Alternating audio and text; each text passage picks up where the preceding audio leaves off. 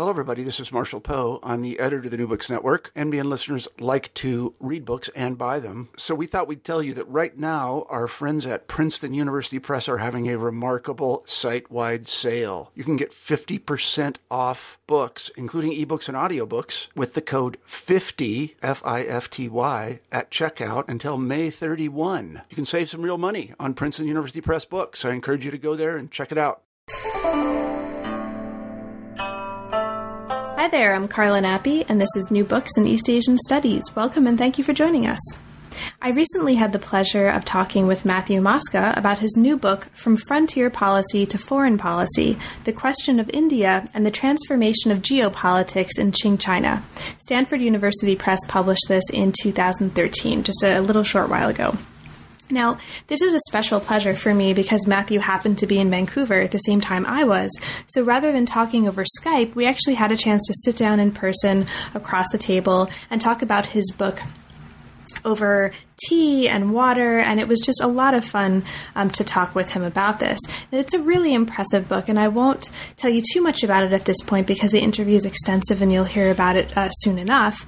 But briefly, the book actually looks at really important and substantial transformations in the way the Qing conceived of itself and conceived of its relations with others. And I'm going to use that broad term because you'll see that what constituted those others and how they were understood by the Qing is part of the story of the book and is part of the transformation that Matthew is charting between about 1750 and about 1860. And those dates kind of bookend a period that spans from when Qianlong was at the height of his power to a period where the Qing was obviously weak in the face of European powers. This is a story that's not just, though, about Qing political history or intellectual history. It also has a really interesting element that's going to appeal to people who are interested in the history of data, the history of facts, and the history of information. And I mean that as kind of epistemic categories, not necessarily as, a quantitative analysis. What he's charting here is a change, among other things, in the Qing Empire's information order and the status of information and what that means and how that's understood by Qing scholars, Qing rulers, Qing officials is one of the things that changes over the course of the story. So it's really interesting. It's absolutely fascinating if you're interested at all in Qing borderland history, Qing political history, or really political history in general. And it was a great time talking with Matthew about it, so I hope you enjoy. We're here today to talk with Matthew Mosca about his new book, From Frontier Policy to Foreign Policy, The Question of India and the Transformation of Geopolitics in Qing China. Welcome to New Books in East Asian Studies, Matthew, and thank you so much for being in Vancouver today so that we can talk in person and for making the time. Well, thank you so much for inviting me. Of course. I'm very excited. Great. Well, it's nice to have you back in Vancouver. I know you started on this whole journey of being a Chinese historian here, right? I did, yeah. Years ago. So let's talk about that a little. What brought you to the field of Qing history? How did you decide to become a Chinese historian? Yeah, that's, I don't know that there's a really compelling story there. I was, I was always interested in high school and as an undergraduate in reading history, and I guess growing up in Vancouver with its Asia-Pacific focus, sort of drew me a bit towards East Asia, and eventually the two interests sort of merged together, and I decided that I wanted to study Chinese history. And within Chinese history, I'm not quite sure why the Qing field of all the possible fields really grabbed me, but I think it was, I've always had an interest in China's foreign relations and its relationship with the outside world, and somehow the 18th and 19th centuries seem like such a rich period when things are in transition and the source materials are maybe not quite as fully exploited as other periods. So. Great. So the book at hand charts a transformation of the attitudes towards and the technologies for understanding the world beyond the empire and the Qing. And so we'll talk about the particularities of that in much more detail. I'm going to move this. Okay, in much more detail later on. How did you come to this particular topic? Sort of what brought you to this set of issues within Qing history? Well, it was really completely by random accident, actually, because I was writing my master's thesis on Qing relations, actually with the Liuqiu Ryukyu Islands in the 1840s. And I was using a source called the Chouban Yiwu Shimo, which is supposed to be a compendium compiled in the 1850s and 60s, really only having documents in it to do with Qing relations with European countries, with Russia, with England. And, of course, I was using that source for the Liuqiu stuff, but I was constantly stumbling upon this name Pilung. And I thought, that's kind of interesting. Who are these Pilung? Because it doesn't sound like the name of a European country, but only Europeans should be dealt with in this source. And so at the back of my mind, I sort of stumbled upon this question, and I looked Pilung up in an index for that work, and it was sort of undefined.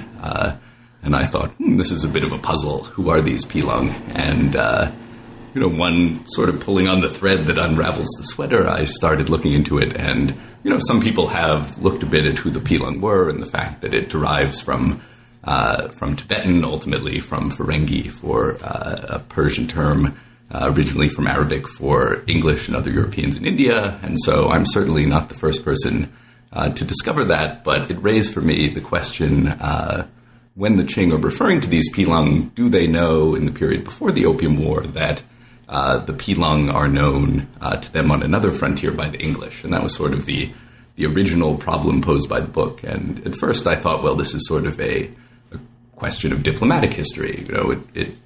How we interpret Qing policy towards the English on the coast or the Pilung in the Himalayas depends to a large extent on whether they saw the two groups as representing the same people or as two completely distinct groups. And so I started trying to find the smoking gun document that would either prove that they knew the two groups were connected or that they weren't connected. And that drew me more and more towards the geographic side of things. How does the Qing Empire understand the outside world? What sources does it use? What are its channels of intelligence? How would I even know if they did know or not know? And so it really grew from a very random sort of encounter in a document.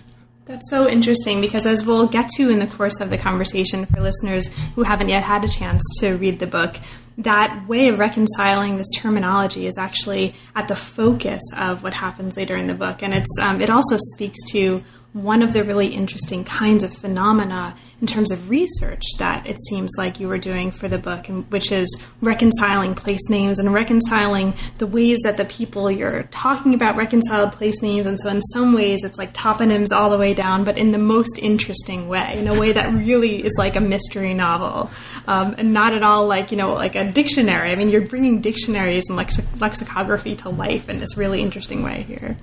Yeah, I mean, it's, I think the, place name seems like such a boring topic. And when I was sort of putting the book together, I really thought, well, who's really interested in the etymology of these names? And yet that's, I think, so central to how the Qing, both the Qing state and scholars understood the world. Trying to put these names together is basically what a lot of Qing geography is about. And so, it brings a trajectory to the book that might not otherwise be there. So. Absolutely.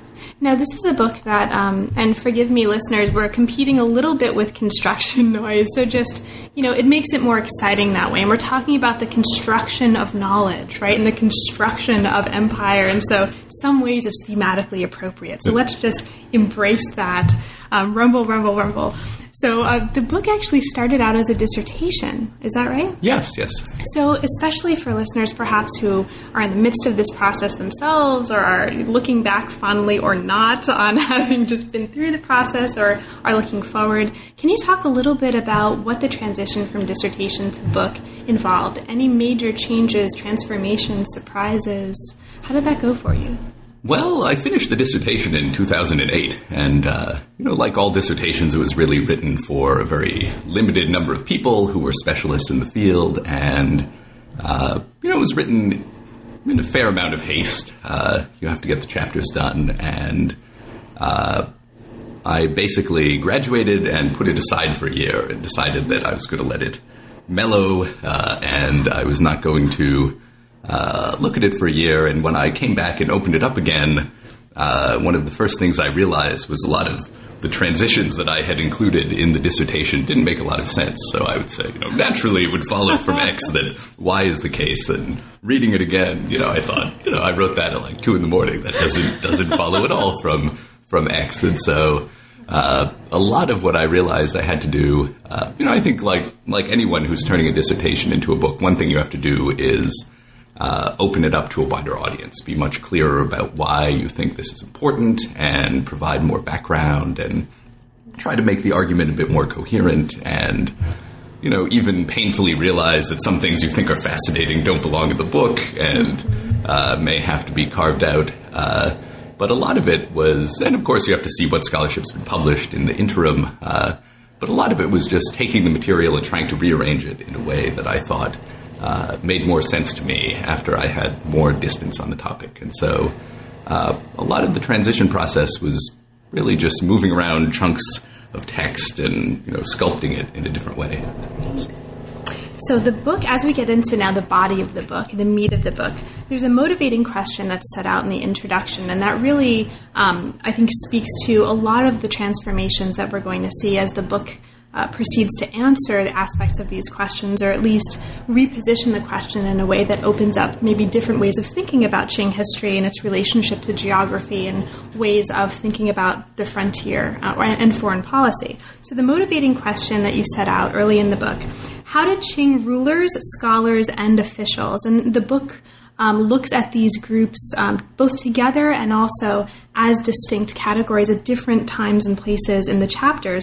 So how did these three groups interpret the rising power of the British in India between 1750 and 1750, because this is when Qianlong is at the height of his power, and 1860. And this is when Qing weakness in the face of European empires had by that point become obvious.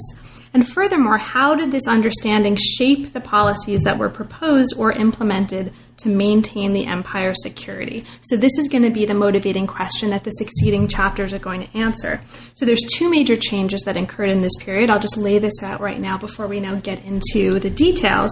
One is a shift in the Qing state's external relations from what you call a frontier policy to foreign policy. And this is part of what's reflected in the title of the book. And there's also really, really interestingly, for anybody interested in the notion of the idea of information in book history, in the circulation of text and print, there's a change in the Qing Empire's information order. And I think that's your term, the information order. And so there's a lot going on in the book that appeals to people who are interested in diplomatic history, geographic history, but also people who are interested in information history, ordering of knowledge, book history. And so this is really, I think, pitched at and succeeds, I imagine, in appealing to a wide range of kinds of historical readers. Okay, so now that that's laid out, before we get into the individual chapters, you talk at some length at the introduction of the book about different ways that your approach to Qing frontier history, Qing foreign policy, actually importantly differs from some, at the point of publication, prevailing trends in the field. Are there any examples of ways that you feel like your approach in this book differs from some major trend in Qing history that you feel are important and that you'd like to mention? And you don't have to talk about all of them, but you do talk about this a little bit at the beginning. I think it's really helpful for readers. I mean, there's been a lot of great work, of course, classic work done in the field of Qing foreign relations. And I guess the contribution I'm trying to make in this book is to say that a lot of previous scholarship on Qing relations with the outside world, for various reasons, hasn't really looked at the question of, what did Qing scholars and rulers and officials understand the outside world to actually be? How did they understand the shape of the world, where other countries were, how these other countries influenced Qing interests? So there wasn't really a geographic dimension to a lot of Qing foreign relations scholarship, or at least not, I felt, enough of one. And so one of the things I've been trying to do in this book is really bring into dialogue the very rich scholarship on Qing geographic worldviews, cartography, textual scholarship on the outside world, together with foreign relations, and say, well, how did people construct their worldview in the Qing period? What sources did they use? What problems did they come across? And you can't necessarily assume that they would see the outside world as other powers did, but certainly they were very interested and very concerned with what was going on their immediate border, but even further afield. Great. So as we get into the parts of the book, there are, I think, 4 parts of the book.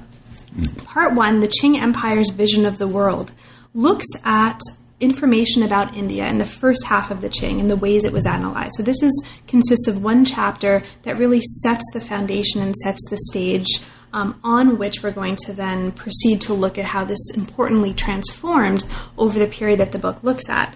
Now, I just said information about India. Now, especially for a book that focuses so much on place names and toponyms, readers might wonder, okay, so what does he mean by India? And you have in the book a very detailed explanation of this, but I just wanted to give you a chance to talk very briefly before we move on about this notion of India. What are you thinking of as India, and how does that category take shape for your purposes in writing the book? Mm-hmm. Yeah, that's something I wrestled with in the book, because I think certainly in scholarship today there would be a trend, of course, to say South Asia as a way of not conflating the region with the current Republic of India as a political entity today. And one of the reasons I stuck with India is because, in English or in other European languages, that's precisely the question. What is India? Where do where you have the Indies, you have India, where does India start? Where does it end? Is this particular place within India or not? And that's certainly the case also with Chinese sources and with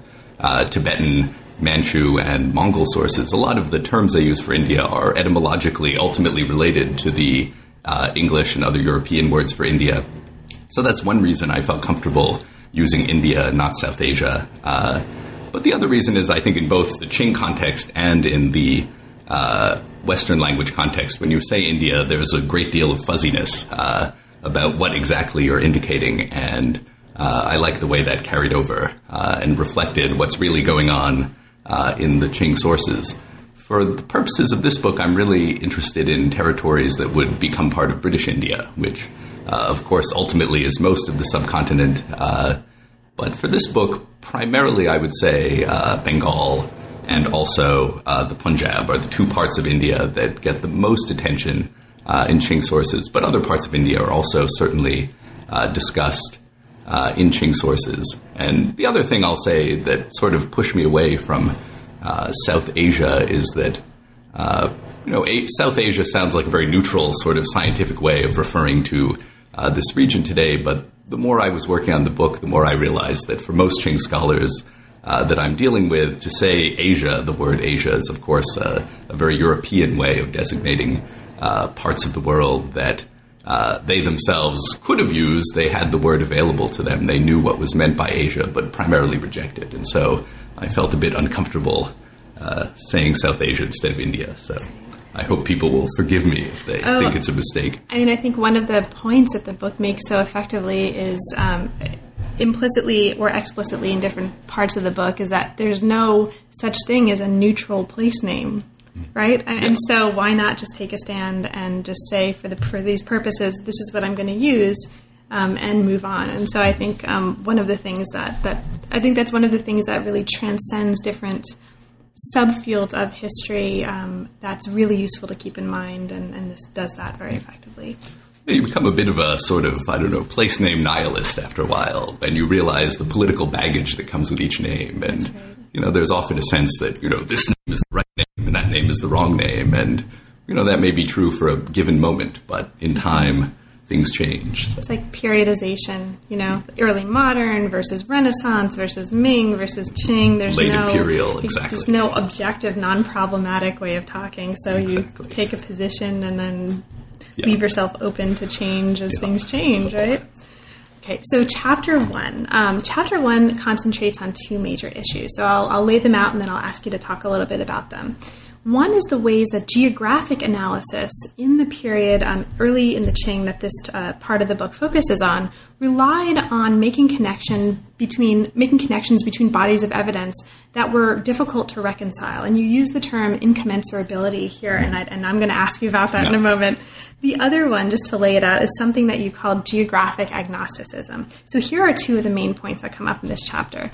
So can you talk a little bit about this first point? What kinds of sources are scholars using for geographic analysis in this early period, and what kinds of sources are they not using? Can you talk a little bit about this intellectual landscape and what's happening in geographic knowledge early in this period?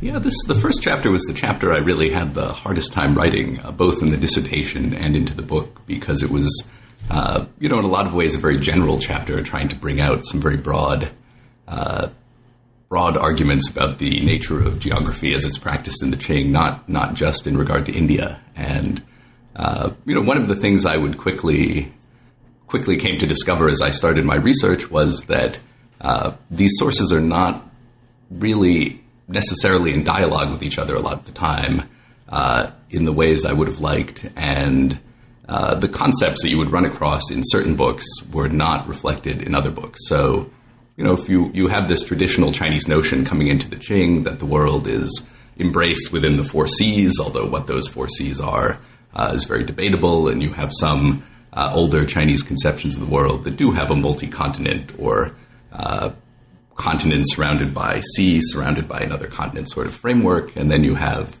Buddhist geography coming into it with Jambudvipa as the inhabited continent that we're all on, and then ultimately you have the Jesuits coming along with their conception of a 5-continent world, and you also have Islamic geographic sources. So you have all these sources coming together, and it's very hard for Qing scholars reading all of these sources to put them together, because in a lot of ways they aren't easily reconciled. And so I think my sense is that Qing scholars realized that all of these sources had some degree of validity, that none of them were completely fanciful or could be completely rejected out of hand, but at the same time, none of them could be sort of taken as gospel and used on its own. And a lot of Qing geographic scholarship was either saying, well, here's place X, and this source says this, and this source says that, and this source says this, and, obviously they sort of seem to conflict with each other, but, who can say which is right or which is wrong? Or they might,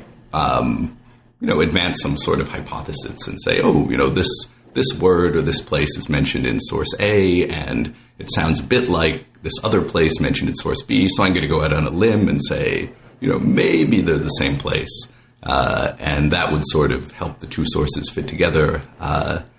But one of the things that really struck me was how diffident a lot of the Qing scholars were in making pronouncements on the outside world. And this is something you see in the written scholastic sources, but also, even in political memorials into the 1830s, 1840s, people saying, here's what I think, but, this whole field of research is such a vexed field of research to say that, this is the actual shape of the world, or this place is here and that place is there, because you have so many conflicting strands of information not necessarily working together. And so thinking about the entire field of geographic knowledge in the Qing period as opposed to any single source drew me to this concept of geographic agnosticism, the sort of underlying attitude of people, even before they read any single geographic source, that this source is not going to be the Holy Grail. It's not going to tell them everything they need to know. They're going to mine the source for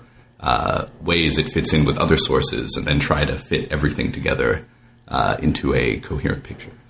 Now, as important as the sources that they were using are the sources that they were not using, and this is important because of a shift that we're going to see later. So you mentioned here, in contrast to prevailing geographic trends in Europe, this is mostly a text-based practice, and even though they're using a wide range of kinds of texts, they're not using maps, really.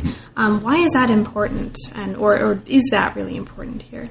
Yeah, I think it's important on 2 levels, I would say. One is, let's say 3 levels. The first level, I think, is that, maps are important in the history of Chinese geography. I'm certainly not anti-map or trying to write the map out of history, but I think maps are so compelling as sources for historians today. I mean, if you're in a reading room and you're reading some textual geography, nobody is going to look over your shoulder unless they're extremely interested in geography. But if you unroll a map on a table, people will come from all over, people who don't know anything about Chinese history or Chinese, and say, where's this place? Where's that place? The map fascinates people. And I think, it's very understandable that a lot of the history of Chinese And especially Qing geography is written about maps and with maps. And I think maps have, in the literature, obtained sort of an exaggerated place in terms of their importance. One of the problems with maps is that a map, unlike a book, is going to give you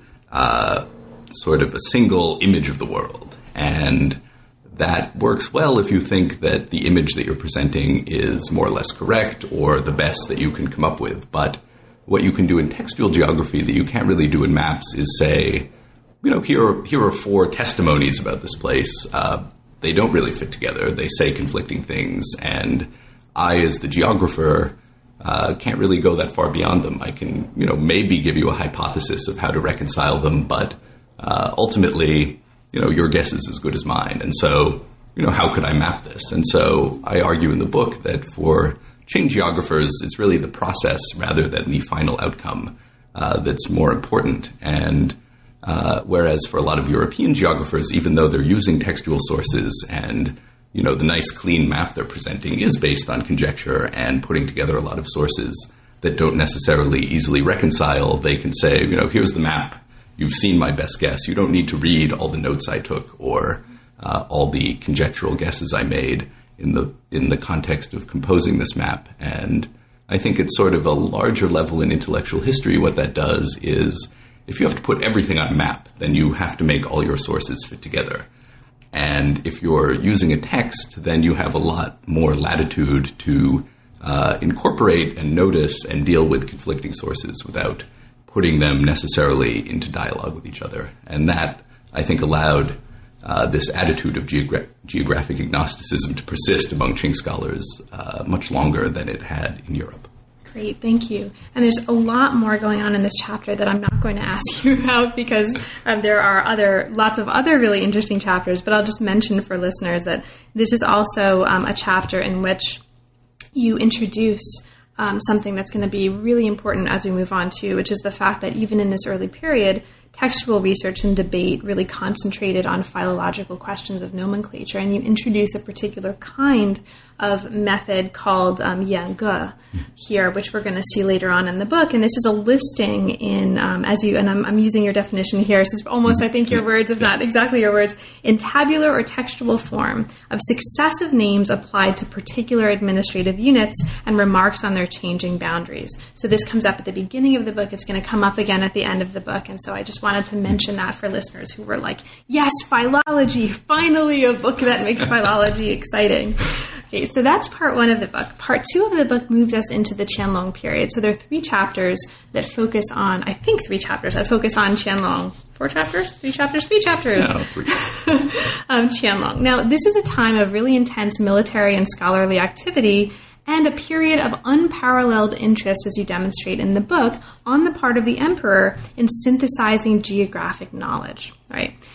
So despite the fact that he has unparalleled interest in acquiring and synthesizing geographic knowledge, and this knowledge is coming from a bunch of different kinds of sources. You talk about, it's really fascinating, his interest in Buddhist scholarship and how that shapes Qianlong's interest in geography. You talk about his interest in Chinese and Mongolian historical geography. You talk about his large pool of military intelligence that's coming in. And I mean, this is expressed not just in explicitly geographic work in the period, but also in his poems. And there's this great account of his fascination with Hindustani jade and the poetry he writes about it. It's great, great stuff. Now, despite the fact that all of this new information is coming in, as you show in the book, perspectives on India, which of course is our kind of exemplary case here, and we'll talk about why it's an exemplary case in a little bit later on. Perspectives are even more complex and fragmented than they had been. So can you talk a little bit about why that is? Like, why is it become even more fragmented and complex in this period, and why is this important for understanding the general argument of the book? Yeah, I mean, Qianlong is someone who sort of really understood in principle what was going on with this surfeit of names for India. He realized that he himself knew several languages, and he realized the problems that come about when different languages meet. And not only did he realize it personally, but he had at his disposal all these officials who were also themselves polyglot, and he was quite interested in where do words come from, what's the etymology of these terms,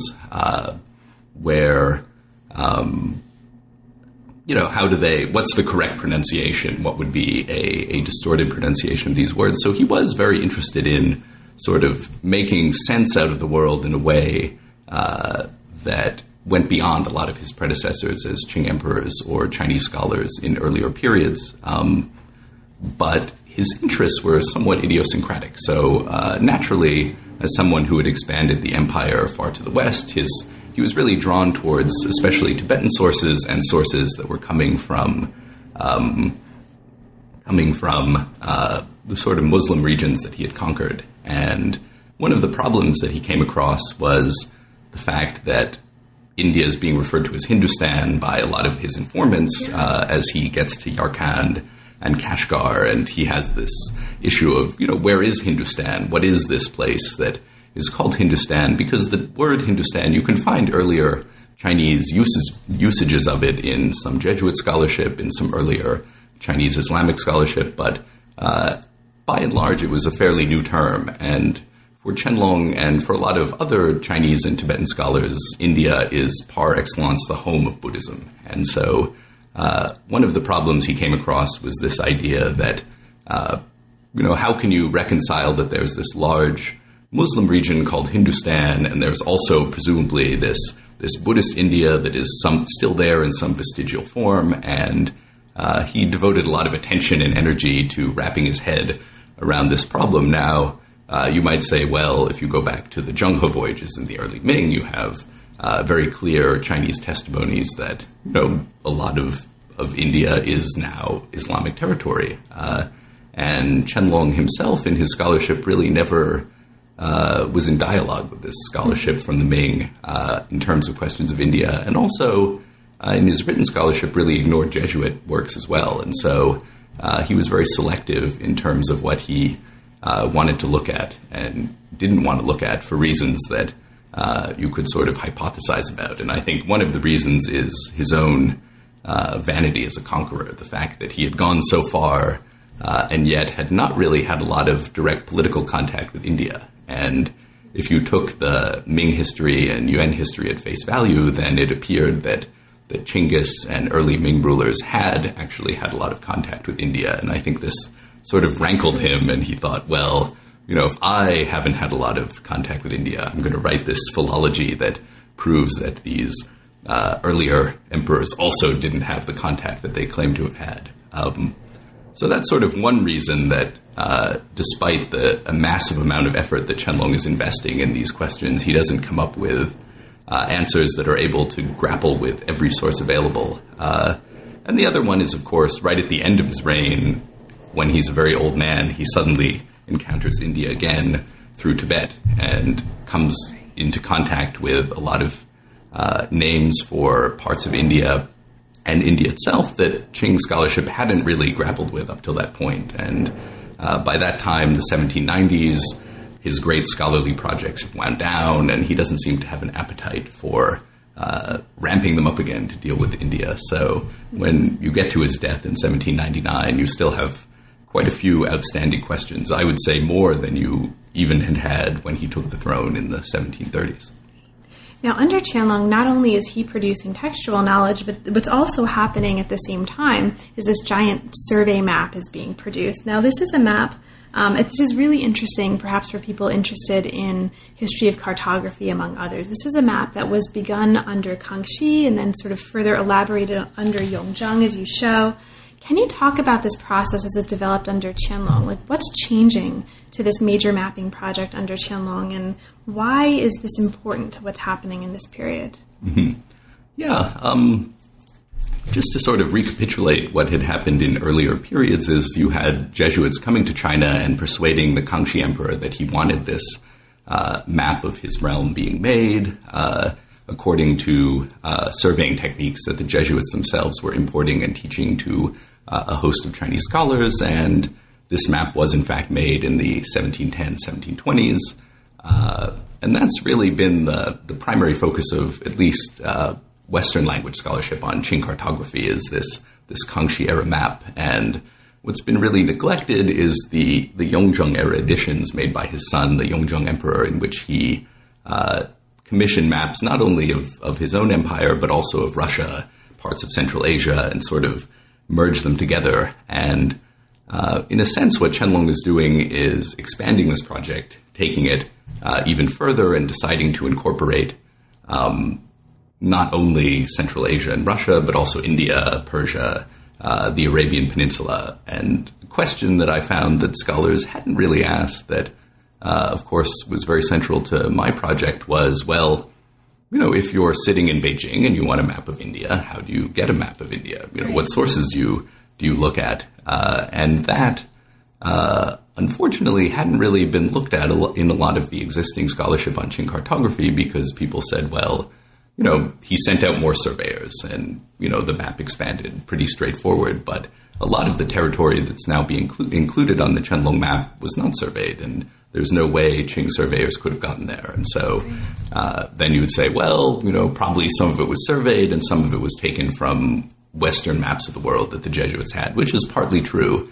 But then the question is, well, how do you fuse the two traditions? And more importantly for my project, what did scholars make of the final product? Was this, now that Qianlong had this massive map that he had invested all this effort in, how important was this map to his worldview? And, you could, at one end of the spectrum, say, well, since he had this map made and he composed this laudatory preface, this map is how Qianlong saw the world, and all other evidence can be sort of put aside and ignored. And the other end of the spectrum, and the one that I sort of come down on, is to say, well, it's a good map, and certainly he looked at it and paid some attention to it, but ultimately it was just one source among many other sources. And I think that the people producing the map, both the Jesuits and the Qing scholars and Qianlong himself, realized how problematic the final map was, how many compromises had gone into its construction. And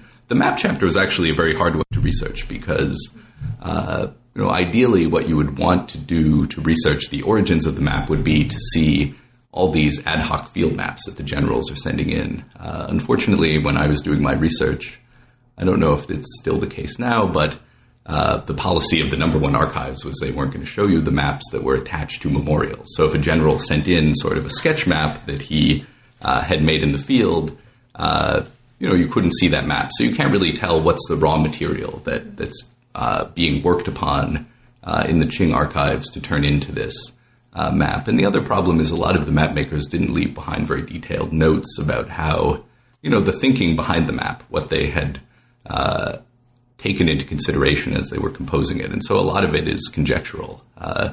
Look at different maps and try to infer from them the process that went into the composition of the map. So I think more than other chapters, that's probably one that ultimately may be revised by future discoveries. But it was a fun one to write. Now, as we move into the fourth chapter, we move into the late 18th century. Well, we've been in the late 18th century, but we start looking at the British.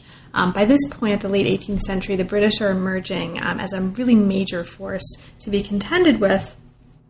And a lot of this chapter talks about the sort of ways of reconciling different ways of talking about and knowing about the British, and what ultimately in this chapter, but also in later chapters, what consequences that's going to have, not just in the realm of knowledge making, but explicitly in the realm of policy making. So this becomes really, really interesting.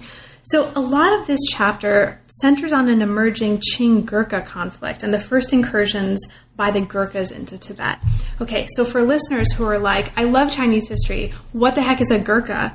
Can you talk a little bit about what's a Gurkha for listeners for whom this may not, even just like simple terms, what's a Gurkha? And why does this, or what kind of transformations does this occasion on the part of the Qing when considering the importance or lack thereof and nature of Britain as a force to be contended with or not in this period? So what are the Gurkhas? What's a Gurkha? What does that have to do with anything in terms of Qing understandings of Britain here?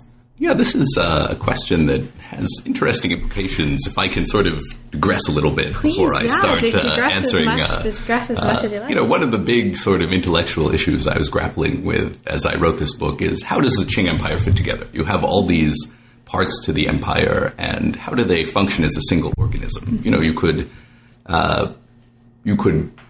think of the Qing as simply, different cultural, political units that have been conquered by the same emperor that don't have a lot to do with each other and are sort of doing their own thing, especially in the 18th century under the benevolent or non-benevolent rule of Qianlong, depending on how you want to look at it. Or you could see something that's very tightly integrated, in which all the parts are in close connection or somewhere in between. And so who the Gurkhas are is a interesting question from an informational point of view about what's going on in the Himalayas, because as the Qing sort of extends their rule over Tibet and comes to dominate more and more politics in Tibet, they come to contact neighbors of Tibet that had previously not had any contact with the Qing. And the moment that this especially happened in was the 1720s, 1730s. And at that time, the Kathmandu Valley was inhabited by these Newari kingdoms that were relatively peaceful. They traded with Tibet. They didn't really cause a lot of trouble and didn't attract a lot of attention from Beijing looking out over the Himalayan frontier. And in the 1760s, a lot of these kingdoms were conquered by this expanding Gorkha kingdom, which eventually unified what is now Nepal today, and also territories further to the east and further to the west that were eventually lost. And so they formed quite a large empire in the 1760s and 1770s. And this is something that Tibetan officials were quite familiar with and took very seriously as a local event. But as far as I can tell, that was something that completely failed to register in Beijing. They didn't know that these Newari kingdoms that they called the Balpo kingdoms had been conquered by someone else, and certainly didn't realize that the Gurkhas were much more militarily formidable than the people they had replaced, and eventually these Gurkhas invade Tibet. And it's the Qing campaigns to expel them from Tibet that lead the Qing to get in contact with the British Governor General at Calcutta, and raises at that point the, for me, $64,000 question of, who does the Qing state take this person to be in Calcutta when they get in touch with him? And, to what extent do they realize that they're dealing with a European, and more specifically with an Englishman, and that this Englishman is connected to the English as they're known at Canton, and more specifically with the Macartney embassy that happens at exactly the same time that this kerfuffle is going on in the Himalayas. So this is actually really fascinating, and I'm going to kind of summarize this rather than asking you to talk much about it, so that we can get to parts 3 and 4 of the book, which are also awesome.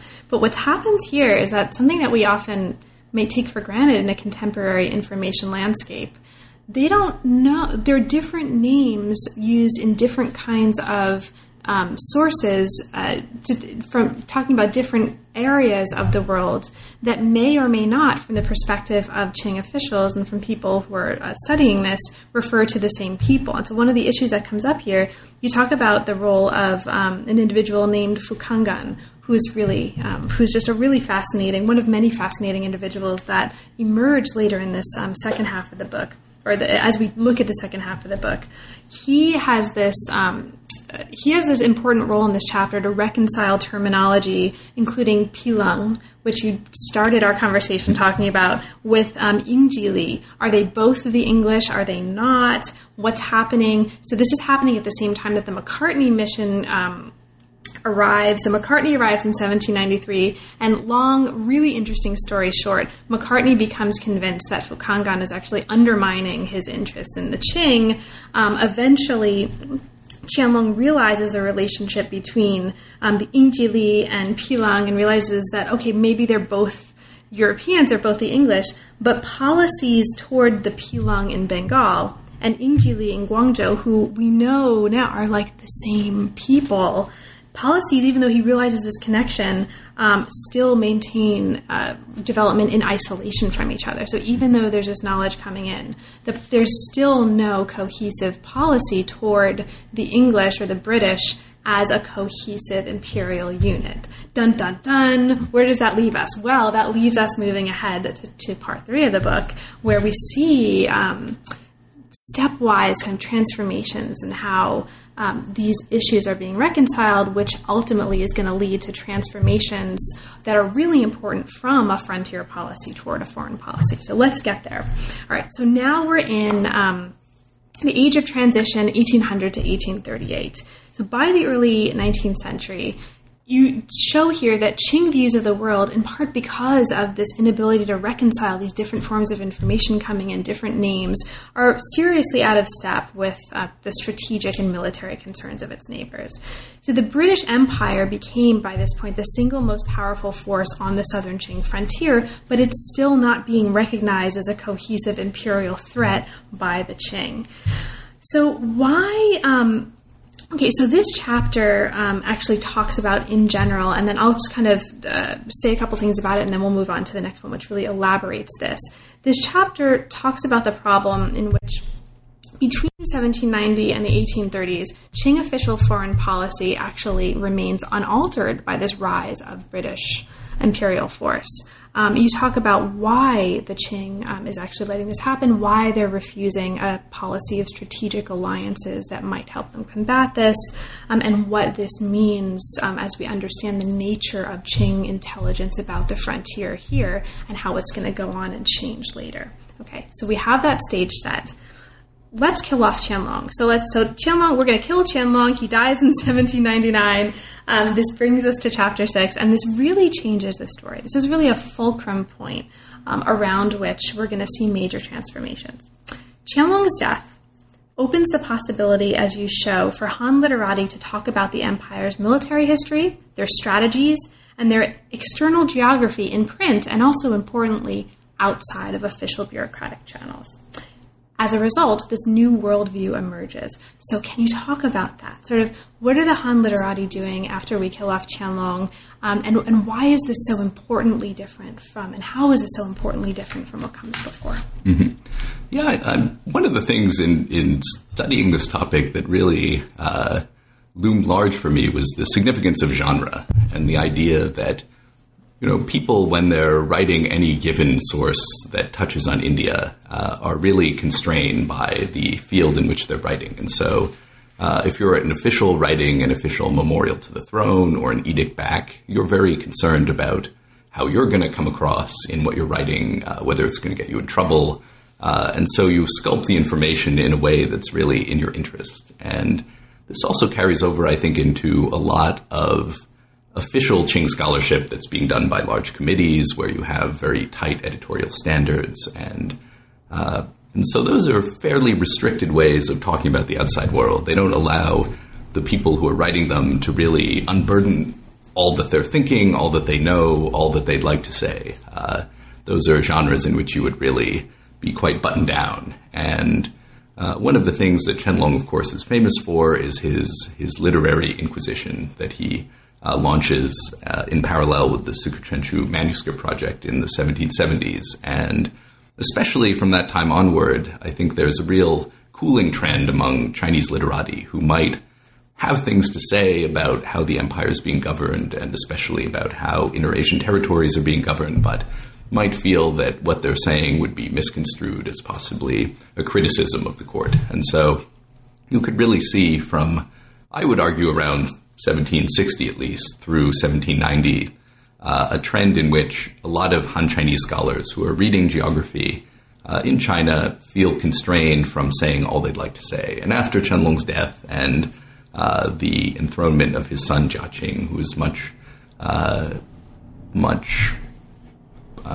more in sympathy, I would say, in a lot of ways with Han Chinese scholars, the threat of this inquisition diminishes, and people feel that they can start writing essays that are much more daring, that take a much more direct commentary on Qing policy or developments in the outside world. And it's really in this context that people are able to take channels of information that have come from all parts of the empire and try not only to create a more synthesized foreign policy outlook or geographic outlook, but a policy outlook that really takes into account geography and especially the rise of the British Empire.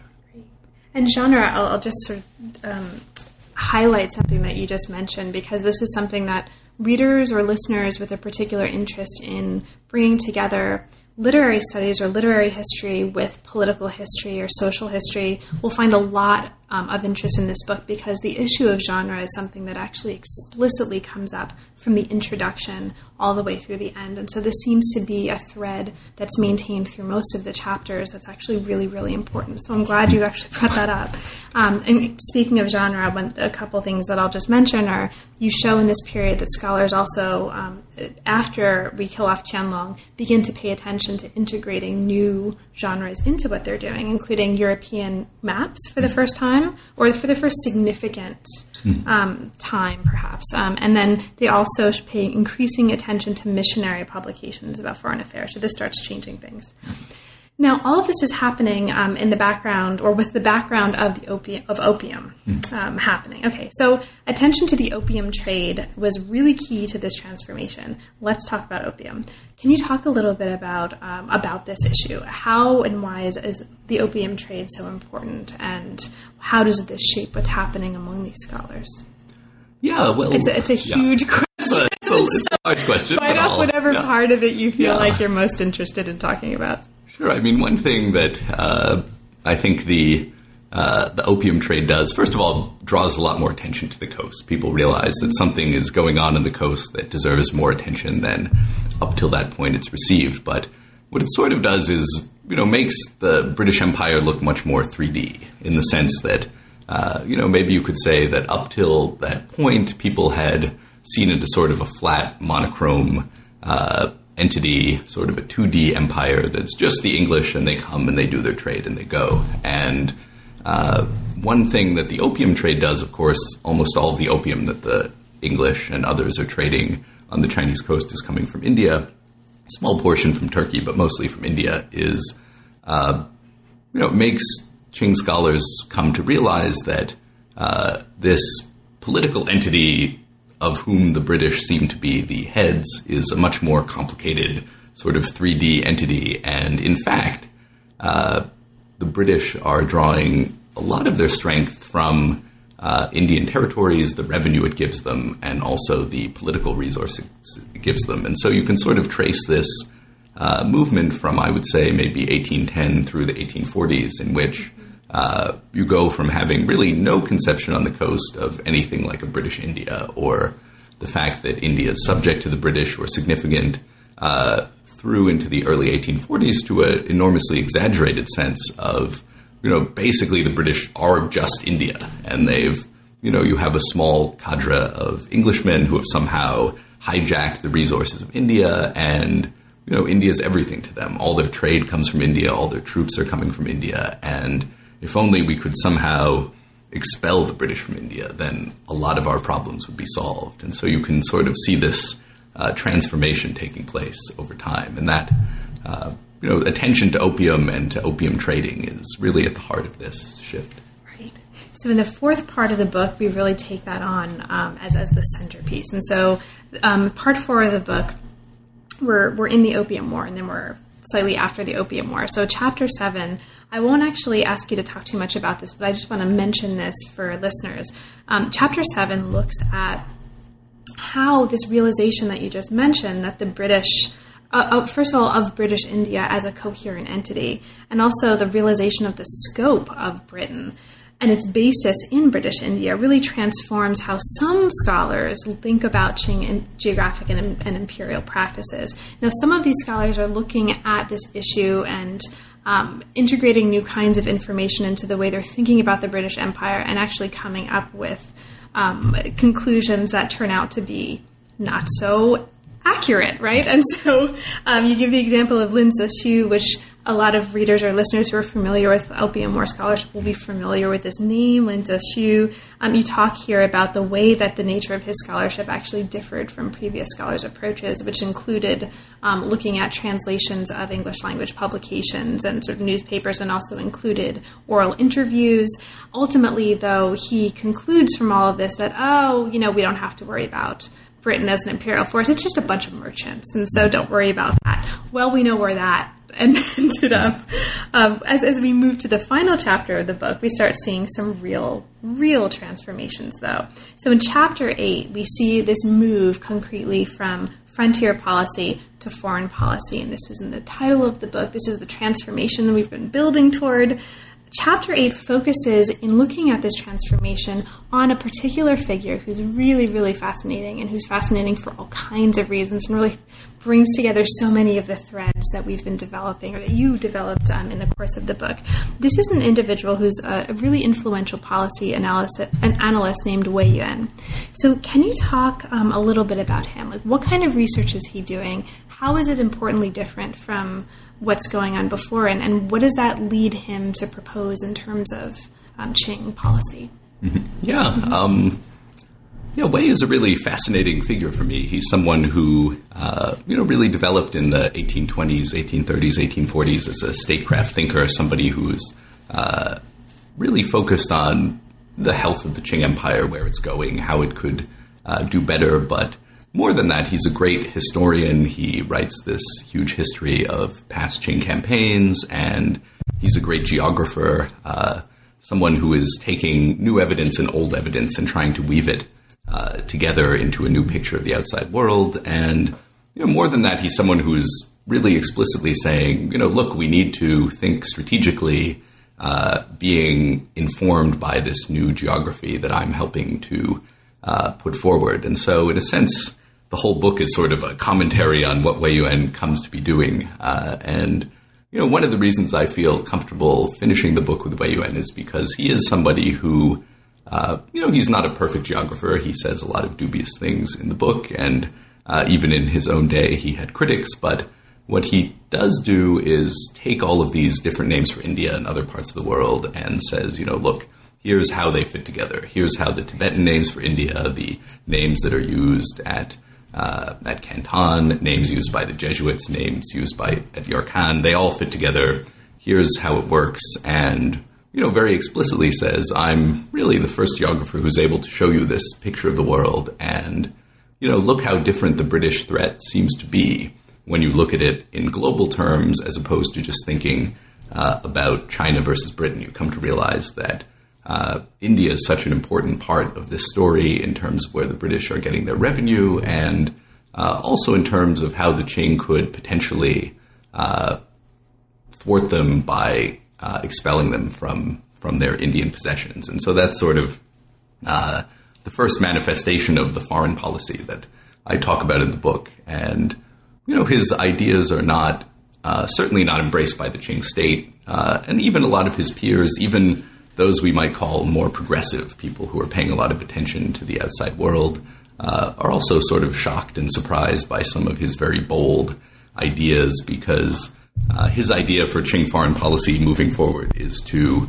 have a lot of central alliances, to ally with the Gurkhas in the Himalayas, to ally with Russia, with France, with America. He feels like all of these countries will have an interest in expelling the British from India. And he's right in a lot of ways in that respect. And so this, I think, for the first time, really opens to Qing scholars the possibility of thinking about the outside world in a way I term a foreign policy, which is seeing sort of a unified global outside world with a single Qing empire that is able to consider everything going on each one of its frontiers as part of the whole story.